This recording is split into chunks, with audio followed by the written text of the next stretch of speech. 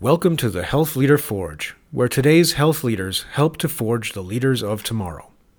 I'm your host, Mark Bonica, of the University of New Hampshire's Department of Health Management and Policy and the Northern New England Association of Healthcare Executives. Our website is healthleaderforge.org, where you can find information about subscribing to the podcast, links and information related to the episode, as well as our complete archives. Today's guest is Dr. Michael Sherman, the Chief Medical Officer and Senior Vice President for Health Services at Harvard Pilgrim Healthcare. Harvard Pilgrim is a New England-based regional health plan with 1.25 million members. It has been ranked number one by the NCQA for the past 10 years. Michael holds bachelor's and master's degrees from the University of Pennsylvania in medical anthropology. He attended Yale Medical School and is a board-certified cardiac anesthesiologist. In the mid-1990s, he made the decision to pursue an MBA at Harvard Business School with the thought that he would seek to blend together his clinical expertise with a business education. But he was sure of one thing, that he would never work for an insurance plan. In this podcast, he tells the story of his career, about becoming a physician, making the transition to executive leadership, and how he ultimately worked for 3 insurers, ironically the payers he said he would not work for. Michael's career involves a great deal of serendipity, but it also shows his deliberateness as he worked to develop the skills he knew he needed to progress as an executive by gaining exposure and experience in a wide array of organizations. He is also quite candid about his successes and challenges, which shows that the road to senior leadership is never smooth sailing.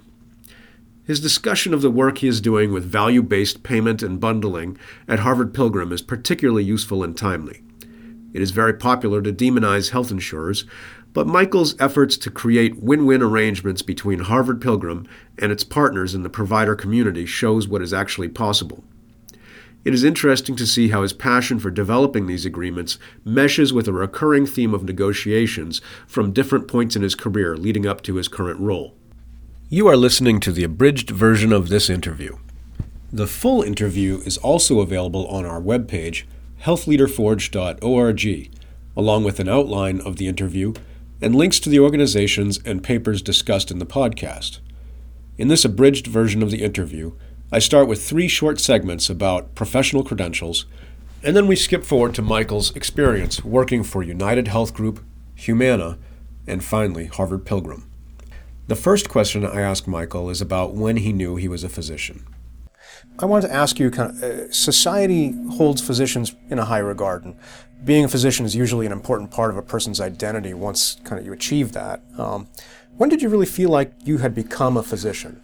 Meaning, when had you internalized that as a professional identity? That's a great question, and I think it varies among individuals. For me, it was my last year of residency training. Okay. And I think as a medical student, you're not a physician, you're a doctor in training, and you're aware of that. And society may be impressed that you're a medical student. You're there thinking how little you know about any one subject. Right. And even when you finish in intern resident, you're still in learning mode. And you obviously you finish medical school, you're called doctor, you are legally a physician. But I think it's really a question of when do you feel competent? When do you feel confident that you can manage a situation? And again, that's not a point in time, that's a process.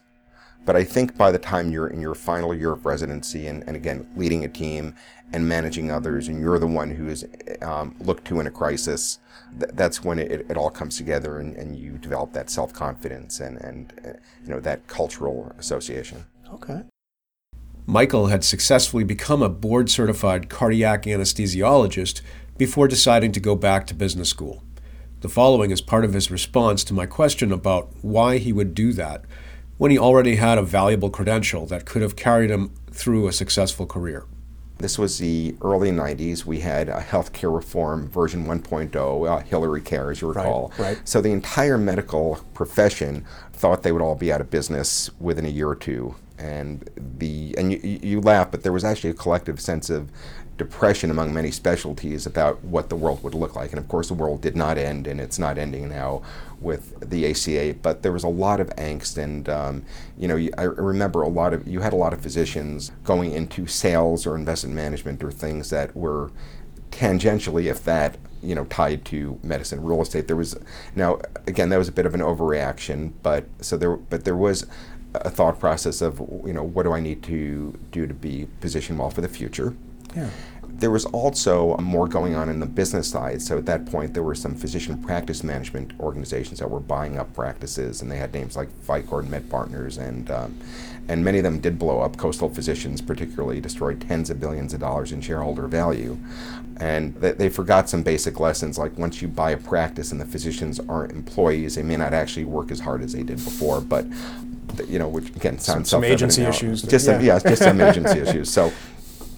But that was kind of the heyday. So I saw all this going on, and hospitals creating new lines of service and things. And I thought, I have an interest in that. I could be doing that, but I don't have the knowledge, and no one's going to take me seriously. You're just a doc. Right. So I need both to learn and to get some credibility. In this next segment, Michael addresses the importance of achieving professional competence and credentials as a board-certified physician before trying to make the transition to business leadership.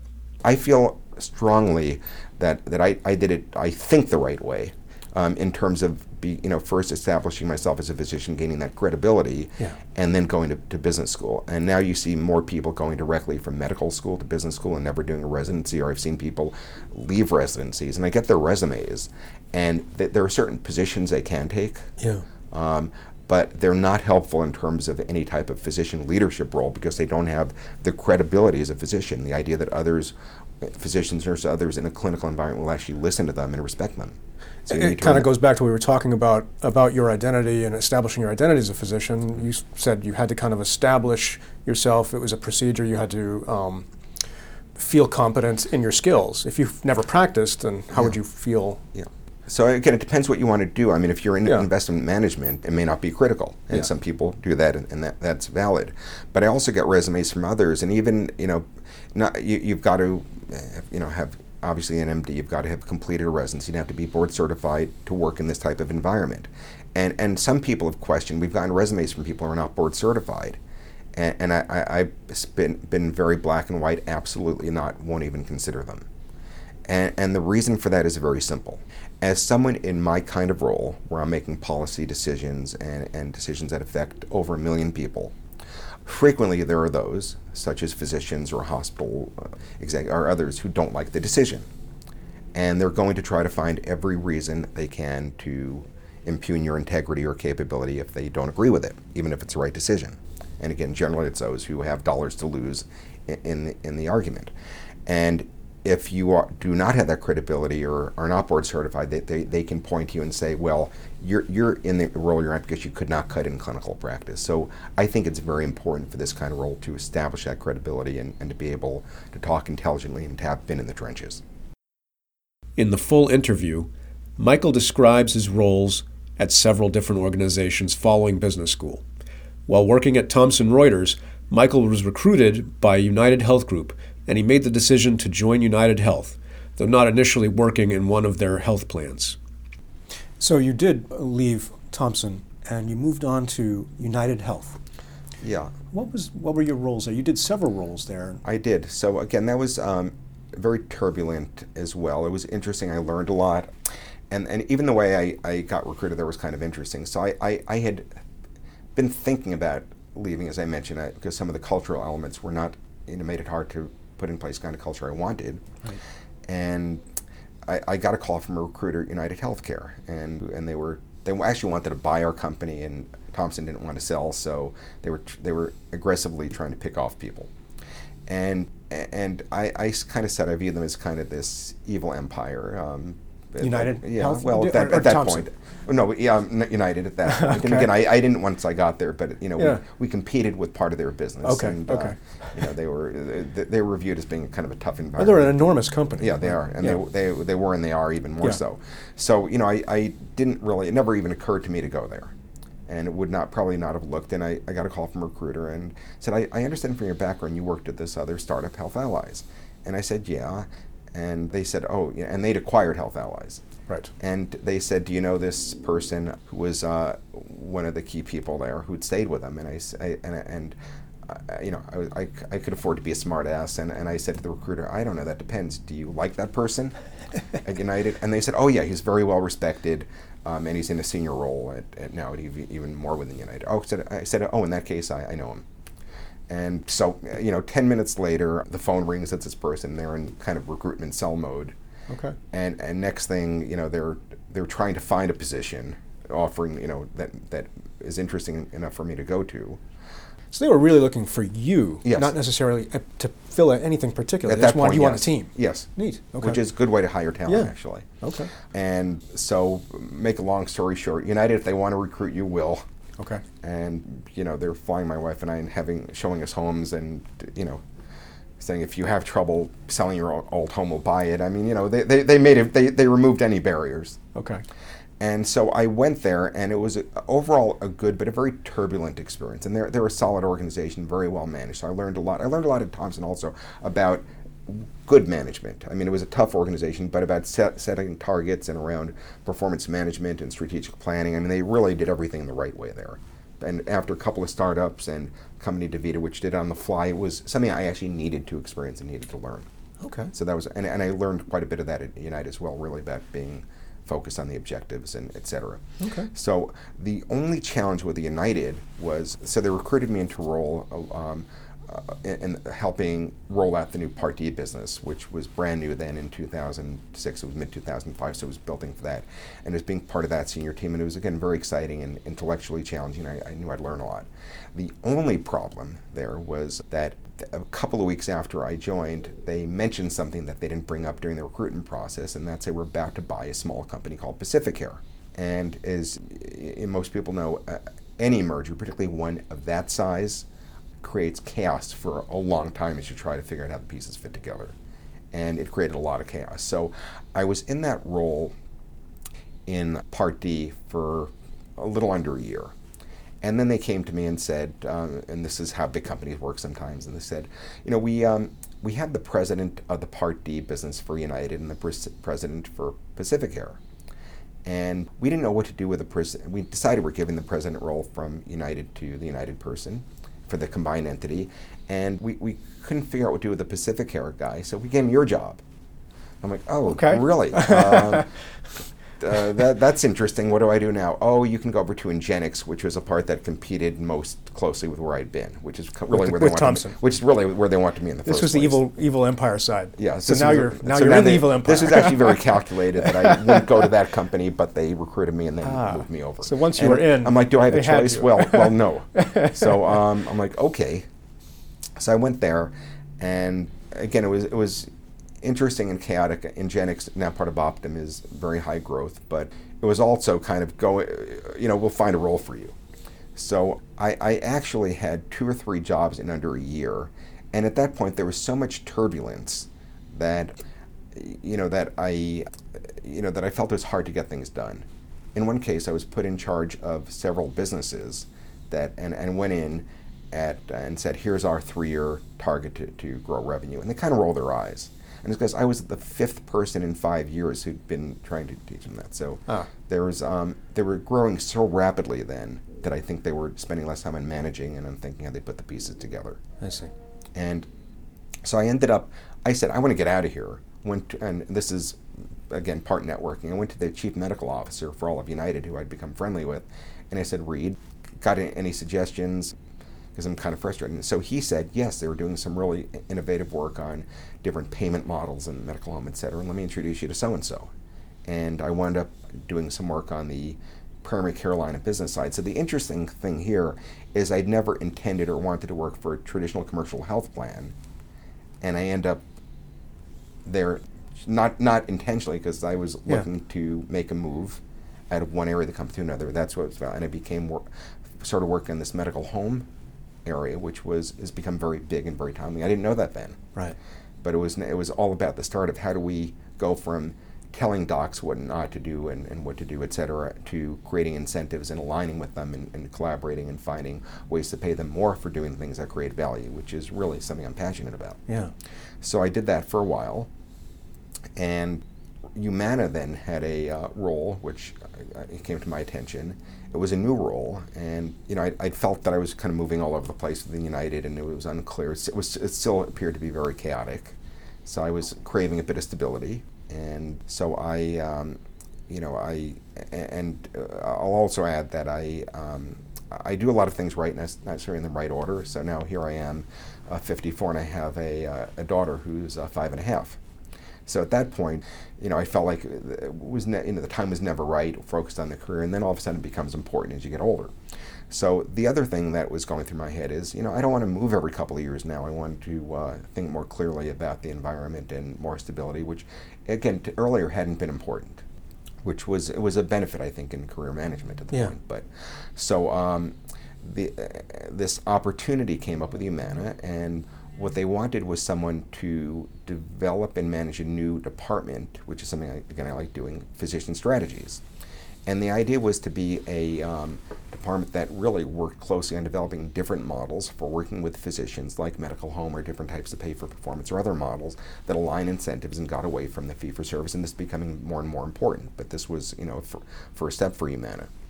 And then the other thing is, I was worried about whether it was a big enough role for me.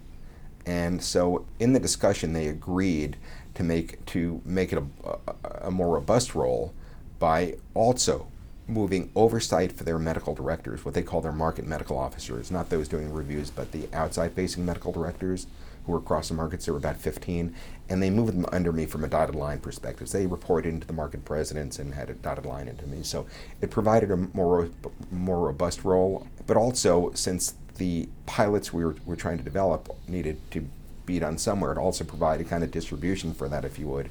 And so it worked well together, and I built up a team there and hired people, including people who had worked for me before. It's something I'd done at United. It was something I did there. I've learned if you develop a reputation for integrity and people trust you, they'll follow you, and you know which people you want to recruit away. Yeah. So that was very helpful. So is this the first time you're managing geographically distributed organizations? Yes. How was that transition for you? It was challenging, but ultimately I think it went well. Matrix organizations are tough, and one of the challenges with that was the fact that in different, what I realized is the medical directors, their experience was determined more by the market than by me. So I could try to create a culture and really created almost something where I want to be viewed as a coach and a resource and an ally versus top down, because it was dotted line. You really had to manage by influence. So, but the fact is, if you think about their lives, I might speak with them and do a call weekly, and try to visit them at least, and chat with them and visit their markets once or twice a year, and bring all the medical directors together, let's say twice a year. So I was trying to do my part to build the right culture and the right incentives. But if you think about it, if you're in the New Orleans office as a medical director, you're going to work every day in the New Orleans office, and you're working with their salespeople and their market presidents and others. And so what they experience in terms of a culture and in terms of just the whole environment is determined far more by that office than by me. Right. And different offices had different cultures. You might imagine New Orleans and Arizona and Illinois, very different in terms of what's considered appropriate, as you might imagine, in terms of even alcohol consumption, which you can imagine, New Orleans Mardi Gras time. I used to like to visit that office. And then the market presidents, who also significantly influenced their experience, also were very different. At that point, Humana was trying to move from market presidents who were salespeople to those who were general managers. So again, sometimes the medical directors were challenged by how they worked with the market presidents. And then you had market presidents who were very good at collaborating, which is what you need in a matrix organization. And there were those who said, just take your cue from me. Yeah. And you don't have to listen. Don't listen to anyone at corporate. We need to work around them. Yeah. So what I found, there were big differences, and you did your best, and tried to build So I worked hard to build relationships with the market presidents and with their bosses, the regional CEOs, So whenever I visited market, I spent time with them and made sure we agreed on performance goals and built that sort of relationship as well, which I thought was important, which helped over time, get to a better point. Particularly as some people left and I became involved in recruiting. And anytime you inherit people, that's another lesson. Their loyalties may or may not be to you. And when you hire someone from scratch, you can kind of build that relationship and make sure you're getting the right person, which is a good lesson to learn early on. The other lesson from Humana was understanding where the opportunities are and that the job as defined by someone else may not be the way to do it best. And that's on you, not on your boss necessarily. Okay. So in this situation, Humana, my role lived in the commercial organization. That's where they recruited me. That's where I reported up. And I quickly realized that Humana was challenged in the commercial area, but really hitting it out of the park in Medicare Advantage. And even looking forward, a number of years to just now, 2015, it's just been announced that Humana is being acquired by Aetna. And the reason is for their Medicare Advantage business. If you're on the commercial side, you may be looking around for something different to do, but it's really for the Medicare Advantage business where they're strong. So even at that point, though, I realized that is where they were stronger. That's where the growth was focused, and that's where they were making most of their money from a business perspective. But I was on the commercial side. Okay.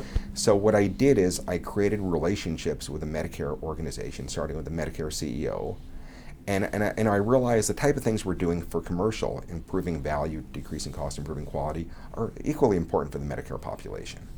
So even though I didn't formally report in there, one of my personal objectives was to have them I had to educate them what we did. And before you know it, they had me speaking. They'd be pulling together their whole leadership, which could be 300 people, and were giving me time to talk about what I was doing and featuring me on calls with their leadership. So, and it was really about, here's what I'm doing and here's how it can help you. Again, this needed to be not, here's what I'm doing. That's also a mindset change. It's not, here's what I do, but anytime you speak before a group, understand what they want out of it. What aspect is of interest to them, and think about how you position that. So I'm like, here's the things we're doing, here's why you should care. And so before you know it, we're doing a lot of these things for Medicare too. So I saw that white space, and rather than have them create a team themselves, which could have happened, they had some duplication in Medicare versus commercial because they were set up consciously that way. I said, we're a corporate resource, and even though the people I reported up to didn't always appreciate it initially, it turned out after some restructuring to be a very smart move. Sure. Yeah. So we supported them as well, but it was something which I led rather than was told to do because I saw that as a need. Okay. So at Humana, you were working really kind of on this idea of value added as opposed to, and trying to get away from kind of an encounter-based fee-for-service. What initiatives were you really putting into place there? So there we were looking at things like medical homes, which pay additional care coordination fees to practices for doing things differently that deliver value and which themselves can reduce, hopefully, ER visitor hospitalizations. So the whole point, we were doing other things around pay for performance similarly. So the whole point was in thinking, if the system is set up for fee-for-service, which everyone agrees is probably a bad idea, not how you would design something from the scratch. I mean, there's a reason we're across the world seen as a low-value system with high cost and outcomes that are not where they should be. And it's that we pay for the wrong things. So I think most of us agree that we need to move toward a different types of payment system, but it's easier said than done, particularly if you're talking about provider entities that are built on fee-for-service. If you go to them and just try to get them to do things that reduce ER visits or readmissions, etc., again, they may agree intellectually they're the right things to do. No one is in favor of readmissions, but it hurts them financially. So it means that they may not actually be as effective in managing it, and certainly aren't going to spend a lot of effort on that. So it's one of the few industries where rework means you pay more. I remember that as a fellow where we had someone who's having a revision of their bypass grafts, and it's because the surgeon had bypassed the wrong graft. That's a big deal. In other words, they bypassed a healthy vessel and missed a diseased one. That's a really bad error, by the way. And then afterwards, the patient had chest pain, and they realized, oops, that should never happen. But it did happen. But the system paid again for the corrective surgery, as opposed to, which is nuts. You broke it, you fix it. And, the other thing, which I guess influenced me, and it's funny how the pieces all come together at some point. So when I was in business school, one of the and they were all great courses, but one of the really, really important courses I took was something called CCMO, Coordination, Control, and Management of Organizations. And it was really a lot about thinking about the incentives that are in place and what it means for the costs incurred by different parties and how you create the right systems, whether related to sales compensation or CEOs or equity ownership, et cetera. And so we talked about things like, how come senior leadership wants a corporate jet because most of the cost is being borne by other people, et cetera. And so think about these kind of incentives. And the course focused heavily on many of these. And so, it's clearly you get into healthcare and you realize that these sort of lessons, which most other industries have learned, are not being practiced in healthcare. And now as we've gone forward with the ACA, which is, I would say, insurance reform, not healthcare reform. So the good news is we've given access to care to many more people. But the bad news is we've given access to a high-cost, dysfunctional system to many more people. So now there's much more pressure to driving toward value, since we're at a point where you read about premium increases and that's because care is expensive. And we're at a point where with these high-cost drugs, for example, either you individually are paying for it or everyone is paying for it. And the idea that the payer is paying for it isn't really true because the money's coming from one of those two sources. So we're under more and more pressure now in this environment to think about how we manage expenses. And again, what we want to do, we don't want to be in the business of saying yes or no, particularly when we're not in the exam room with a patient. I mean, we'll look at the evidence and put together policies in place that reflect evidence-driven medicine, but at the end of the day, the doc is in the exam room with the patient, and they're in the position best to influence this. If you want to think about how best to influence care, think about the right policies and tools, but also about incentives that reinforce that. And that's a lot of what we're trying to do with how we work with different systems. And so if you look at what we're doing, so we were taking baby steps at Humana. Now it's become even more important both for Humana and all the payers and for Harvard Pilgrim. And one of the reasons I took this particular CMO role was it's really where they wanted me to focus. Okay. And not just on utilization management and more of saying no on the nuts and bolts and maybe stuff, but thinking strategically, how do we make the system work better? So let's talk now about Harvard Pilgrim. So you spent about 4 years at Humana, mm-hmm. and then you made the transition over to Harvard Pilgrim, where you are here today. Yes. So before we talk about your role, can you tell me a little bit about tell us a little bit about Harvard Pilgrim Healthcare and kind of what makes it special? Yeah, it really is a unique organization. We're not part of Harvard University, although it was actually created by the dean and spun off a little over 40 years ago, the dean of the med school. But it technically is not part of Harvard University. They are a customer, but we have to compete for their business. Okay. We are a not-for-profit insurer. In recent years, very not-for-profit, but I think it's a positive, and our stakeholders understand we care about doing the right thing, and we want to make a little margin so we can stay in business and invest in new areas. But it's not about returning dollars to shareholders, which I think is an advantage. It's about using dollars for medical service. Yeah. And this is a contrast to Humana, which is a for-profit, public company. Quite, yes. Yeah. Yes. Okay. So it's nice not having those things impacting your thought process and being able to beef up. But we still need to break even or a little bit better, hopefully, and manage medical expenses for our employer customers, because the markets, exchanges, employers, that they've had enough of rising costs, and they expect us to be doing something. And more broadly, if you think about how the environment is reconfiguring, if we don't deliver value, why should we exist in this new world? So if health plans can't indicate why they're more than just a card in your wallet and why they make a difference, they shouldn't exist. So we're trying to do a lot around population health and innovative plan design, how we work with providers, et cetera. But to your point, more and more of these models are becoming critically important in putting these out in place and working with the physicians. What are the primary business lines for the organization? So. We have about 1.25 million members. We're in New England, Maine, New Hampshire, Connecticut, and Massachusetts. Massachusetts is our largest number of members. But we're primarily in commercial, and recently re-entered Medicare Advantage about 1.5 years ago. So, but primarily commercial historically. Some other things that differentiate us. First of all, we genuinely care about quality, and I think in a world where health plans are reviewed a little bit askance, only slightly better than elected officials in Congress, we don't fall into that bucket. We're reviewed as part of the community. We care deeply. In some cases, and frequently, we've made decisions that may be questionable with the evidence, but just driven to want to do the right thing.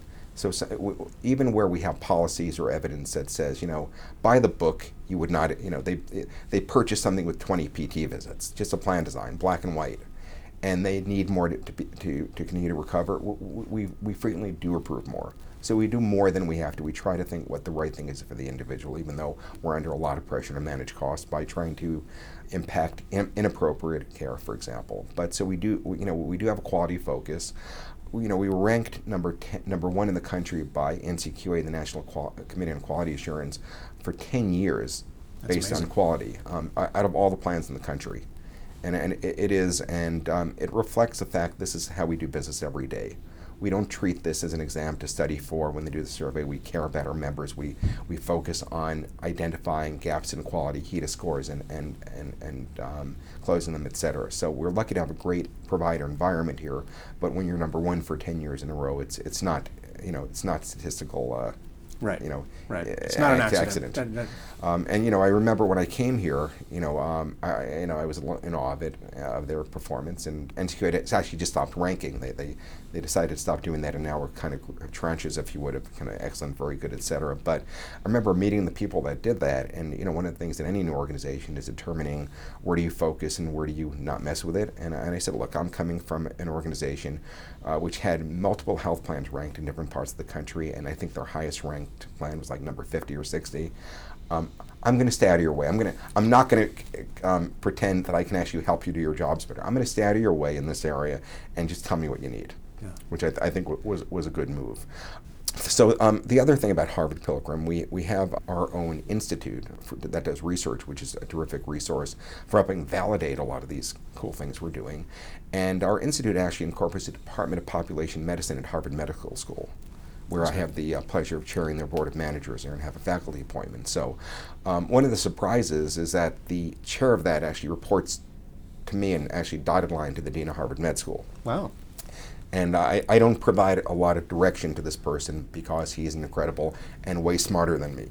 So again, I'm there. I try to help, but I really also try to stay out of his way because he's tenured Harvard faculty and just is brilliant at what he does. Right. The type of studies they do, and they actually do a lot of the research for FDA with their Sentinel project, where they use data from across the country in an appropriate way to identify early indicators of adverse drug reactions or other type of events, for example. So it's a great part of my job that I enjoy, and they're just an incredible organization, and it is a unique relationship. The way I explain it to people, if you go over to Harvard Med School or any med school and you ask where the Department of Anatomy is, they'll point to a building. And if you ask where the Department of Physiology is, they'll point to a wing.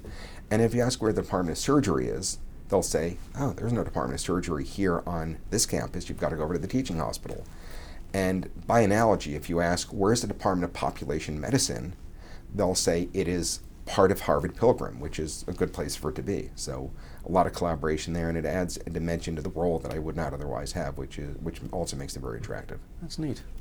So you were hired on as the Chief Medical Officer of Harvard Pilgrim.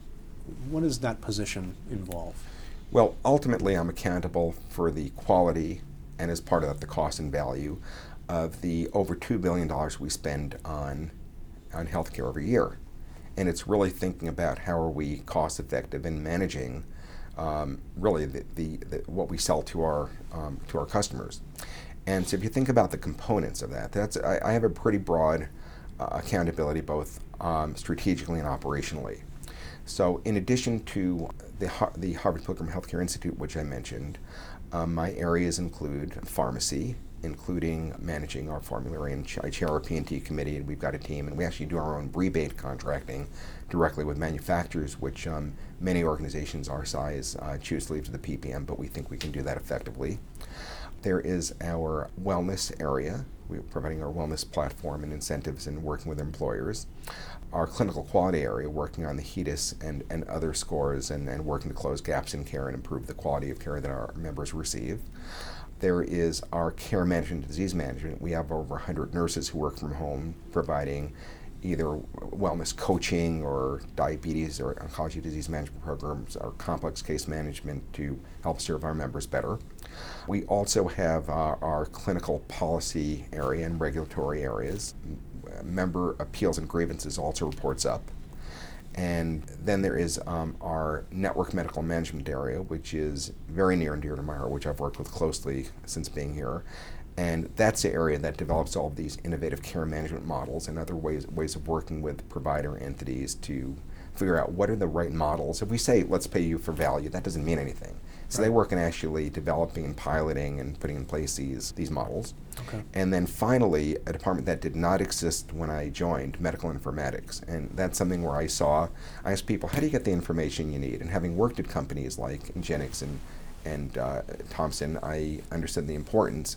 And when I asked, how do you get the information you need? I got an answer, well, it depends who you know, which told me there was a problem. So I put together a business case. So there was no corporate solution at that point. But we put together a business case, and we put together a new department and licensed some tools, and that's now really critically important, both to finding variation and improvement opportunities for cost or quality, and even more important now, for as we work with provider groups under these new models, we need to give them the tools and dashboards and the like. This is now critical. This is not nice to have. This is important. If we're going to give them greater accountability and they're going to take risk, how do we give them the tools that they need to actually manage the population? So it's kind of a broad swath, and then also kind of strategic planning for our area, and then working across the organization on many initiatives, working with the product people and supporting sales, et cetera. So coming back to our discussion earlier about value-based compensation, you've actually written a couple of articles about some of the efforts that you guys are attempting to do here.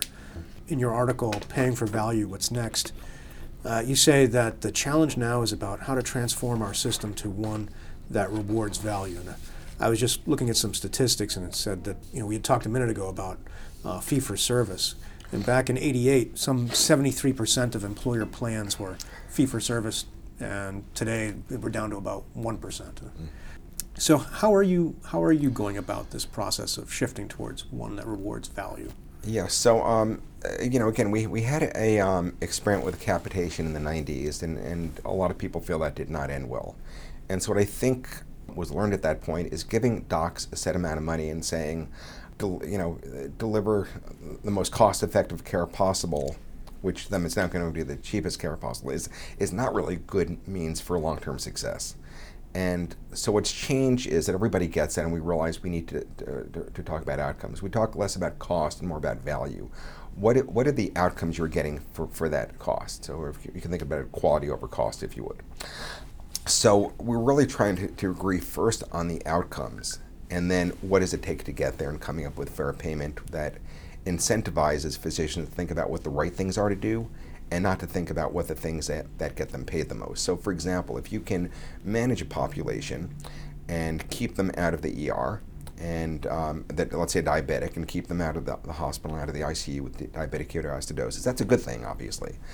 Yet, if there are things you can do, let's say telephonic or virtual visits that aren't compensated, that you won't employ, that's a disconnect.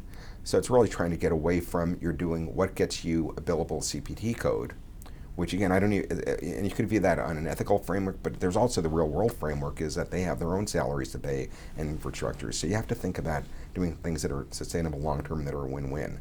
So we've tried to come up with the right outcomes. So we're spending much more time on the right outcome models. We've got more sophisticated informatics systems to share data as we go. So it's not just here's some goals, but we'll meet with you regularly so you know how you're doing, and provide you some portals and other informatics tools so you can manage the population better. It's having the population tools that we have that we can embed into these models to support the providers, whether complex case management or other types of programs. But it's also being flexible. And one of the big ideas is that one size doesn't fit all. And so another learning is, if you tell docs either we'll capitate you or else not at all and you'll be disadvantaged, that may not be the right thing to do, to force docs to take risk they're not ready for. And so what we've tried to do is come up with a more graduated approach, and the idea that we want to pay everyone for value, but we realize that you may have a different level of sophistication or a different level of comfort than another group. So no matter what your level of population health sophistication or your ability to manage risk or your willingness to manage risk, we want something on the menu for you. So, for example, we have, at a population level, we have maybe 10% of our members who are fully capitated by groups that are very good at doing that. And again, we're very clear on what the equality measures are so that we're not paying, it's not, the goal isn't, you don't want the lowest cost provider, I don't want that for my family, you want the highest value. So it's designed to support that. But we also have a large number of our providers, the majority certainly in Eastern Massachusetts, for at least a portion of their population who are in one of these models other than fee-for-service. So for example, if you're not ready for full risk, maybe you're in a shared savings or shared risk model. So a shared savings model looks at the overall cost of care for your patients who are attributed to you, whether it's money paid to you as a doc or spent on imaging or ERs or drugs or things that didn't go in your pocket, and looks at the year-over-year trend for that population versus a broader population. And if your population does better, you get some of that savings. And in a shared risk model, you get some of that savings, even more of that share. But if it goes in the other direction, you may have to pay something back. Okay. So we're providing a pathway to acquire comfort and to work at different levels of risk with the idea of being paid for outcomes. We don't want you to say, I'm not ready for full capitation, can't work with you. And the other area where we've been very innovative, if you want to think of the other axis, is these are great if you're comfortable managing a population, if you're configured to manage a population. What if you're a really good oncology group? What if you're good at orthopedic surgery, diabetes? Those models don't really help you. Right. So we've because those models are primarily primary care. Well, they're population based. They're for all aspects. So if you're a large system like a Lahey, Beth Israel Deaconess, Atrius, et cetera, those can work well for you. But if you're New England Baptist and your expertise is orthopedics, I see what you don't kind of own the patient, you can't influence a lot of that. Right. So what we've done is try to look at what's on the menu for those groups, kind of on another axis, if you would. So we've done a lot with medical homes for primary care. We sat down with an oncology group and we said, let's figure out a model that works for you. Let's look at the medical home model, white out the things that don't make sense, and let's talk together. We're not bringing this to you, do it or else. Let's talk about the things you can do that can impact care, that can improve quality, reduce inappropriate care, whether it's unneeded ER or end-of-life care that isn't appropriate, et cetera. What are things you can do, but which you're not doing today, in part because you're not paid for or they're not part of the expectations? And let's build up that model where let's agree on those are the expectations and the outcomes, and we'll pay you differently in a way.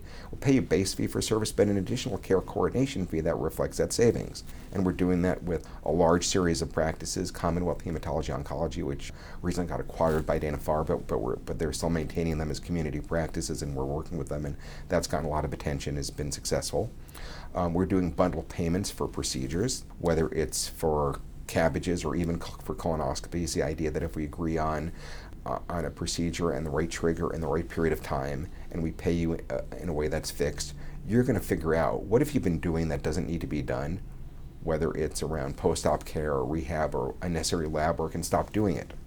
And we design these in a way that we and the provider practices share in that savings. So we look at what we think it'll cost, and we share some of these data models transparently.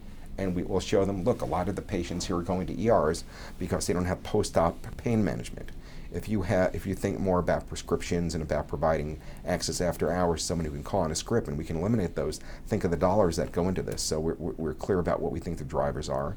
We also want to make this a win-win. So this is not a one-off negotiation like buying a car. At the end of the year, we want everyone to say, this is great, let's continue it. Not you outsmarted us because we didn't think about that. Because you are in a relationship with these people. Yeah, this is a lot of work. I mean, some of these can take 6 months to figure out the pieces before they go live. Mm-hmm. So we want them to work. We don't want someone to outsmart the other, say, well, God, we didn't realize that this care was delivered and it's in the bundle or something, that because of information asymmetry. So we bend over backwards to be fair, to course correct if there's a new drug comes out that should be part of a bundle, for example, and it isn't priced in. And we agreed, for example, what about something catastrophic? The docs haven't signed up for that. So we agreed with most of our bundles, if something happens, let's say with a CABG, someone has a stroke or something, which is very expensive, we actually statistically drew the line at 2 sigma out, 2 standard deviations away from the mean, and said above that point it reverts to fee for service or out of the bundle, because it isn't fair to you to put you in that situation where a catastrophic event could wipe out all of the good you've done with all of your other patients. So it's really about sitting down at the table, being fair, and doing something that works for everyone, versus a typical contract negotiation framework under fee-for-service of, we want to pay you less, you want us to pay you more. So again, this is about how do we enlarge the pie through eliminating unnecessary costs. So that's, to me, a lot of the fun and very rewarding, and a lot of the docs are getting that. Yeah. Could you briefly describe what you mean by a bundle? Because I know there's a time element to it. There's a number of things that kind of keep something in or out of the bundle. Yeah. So a bundle is, in a sense, a DRG is kind of a bundle for the hospitalization component alone, just for the facility portion. We're trying to put this on steroids with guarantees. So an example would be a bundle. There's generally a trigger, and you can do this for chronic care. We're starting to play with diabetes. Procedures are still complex, but they're simpler. So let's say a total knee replacement. Okay. Or, it could be treating stage 3 colon cancer, but let's say a total knee. So we agree on a certain population. Let's say we'll have a different bundle for those with bad heart disease or some other or revisions, but let's agree on a certain consistent population. And once we agree that they need a total knee, we'll pay you through the bundle. And what that means is that all care after that point, all the pre-op work, the hospitalization, the rehab, the additional physicians who see that patient. So if an internal medicine does a pre-op consultation, that's included in the bundle. We're going to pay you this fixed amount, whatever the dollar value is. You're going to divvy it up. Although in some models, it's paid out and then recouped afterwards, which I don't think is effective managerially for influencing change. Get into the tragedy of the commons problem. Mm-hmm. Why should I be more efficient if he may not be and suck up all the excess? So we need an entity that actually is sophisticated. They can manage the pieces and the cash flows and manage the dollar payments to all the pieces of the delivery chain consistent with and commensurate with the value they're creating. But so it would include, for procedure hospitalization, all of the physicians, surgeon, anesthesiologist, the other physicians who may see them, post-op care, generally rehab, etc. And generally we try to go out to a certain point in time. Ideally a year or two. Sometimes based on the groups, they may not want to go out that far. So if there's a year, for example, that means that any additional care during the time that's related to the total knee, could be an ER visit, it could be a revision, it could be a hospitalization for infection or revision to the implant, you don't get paid extra for doing that. So we build in a little into the bundle based upon a cost allocation for that, if you would. But if you believe that those are that can be influenced by the physicians, which we think they can be, then it's fair to put that in there and to say this is now an opportunity for you to improve your margins by thinking more about what you do and you don't do. And there's a lot of evidence suggesting that those kind of models are very effective in driving care with the right partners. Again, we're starting to think about chronic disease as well, which is more complicated for reasons that are probably obvious. Mm-hmm. And beyond bundles, we're starting to think about outcomes-based payment for pharmaceuticals. So high-cost drugs are in the news lately, whether hepatitis C or the new PCSK9s for cholesterol. And each of those classes, for example, they're impacting our trend, our year-over-year increase in spend by over 1% each. By one new class of drugs. Mm-hmm. And I just gave you 2 examples in the past 2 years. So pharma companies are historically paid for pills, right? They don't know or care what happens once and we're telling more and more, no, you need to be paid for solutions. We're paying everybody else for outcomes. You need to get with the program. Really fascinating. And again, you're getting a lot of here's why we can't do that, but we're starting to push pretty hard. That's when we're in the very early innings. And we're starting to talk about, okay, so Novartis say your new CHF drugs reduces hospitalization by 21%. And again, given there are data challenges and population identification issues, yes, but are you willing to pay us back some of our money if we don't see the hospitalization drop by that amount? Hey, it's your data. We're not asking you to commit to something. That's what you said on it when you applied for the FDA labeling. So, right. And again, initially it's here's why we can't, and now we're starting to push them. And particularly where we as payers are being more selective, so more and more we're likely to say, yes, you can have this one Hep C drug, but not the other. And we're likely to do that with other classes as well, where we see them both as being highly effective and equally safe.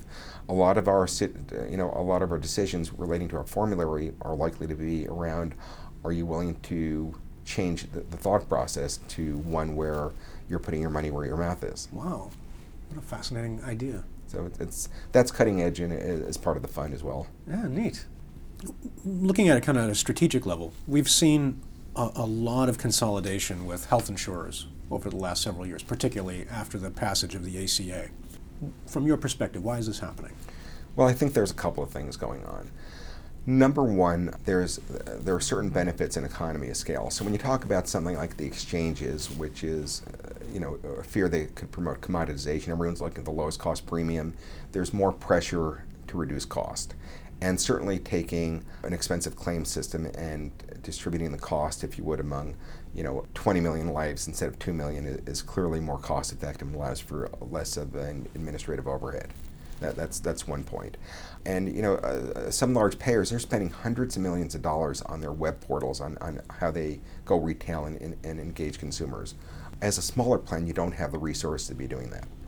Another issue is that, and this is kind of an arms race, there is benefit to strengthen contracting. And again, there is some restrictions that the FTC looks at, but we see the providers consolidating very quickly. Okay. So there's a little bit of an arms race? There is a bit of an arms race. So in some cases, the providers have a lot of market power, and if you don't represent a large population, you're worried about your ability to to negotiate favorable deals based on contracts. Okay. I think there's benefits of being smaller. We're more nimble. I can come up with a new outcomes-based model and get it through here a lot quicker than many of the larger entities. So there are benefits to being nimble, but that is what is driving that, and I think it's likely to continue in the industry. Thank you so much for your time today. Appreciate you being part of the program. You're most welcome. You've been listening to the Health Leader Forge, a joint production of the College of Health and Human Services at the University of New Hampshire and the Northern New England Association of Healthcare Executives. Please go to our website, healthleaderforge.org, for more information or to leave comments about today's podcast. Look for Health Leader Forge podcasts on iTunes, Stitcher, SoundCloud, and other podcast distribution sites. Thanks for being a part of the Health Leader Forge community, and we'll talk with you again in about 2 weeks.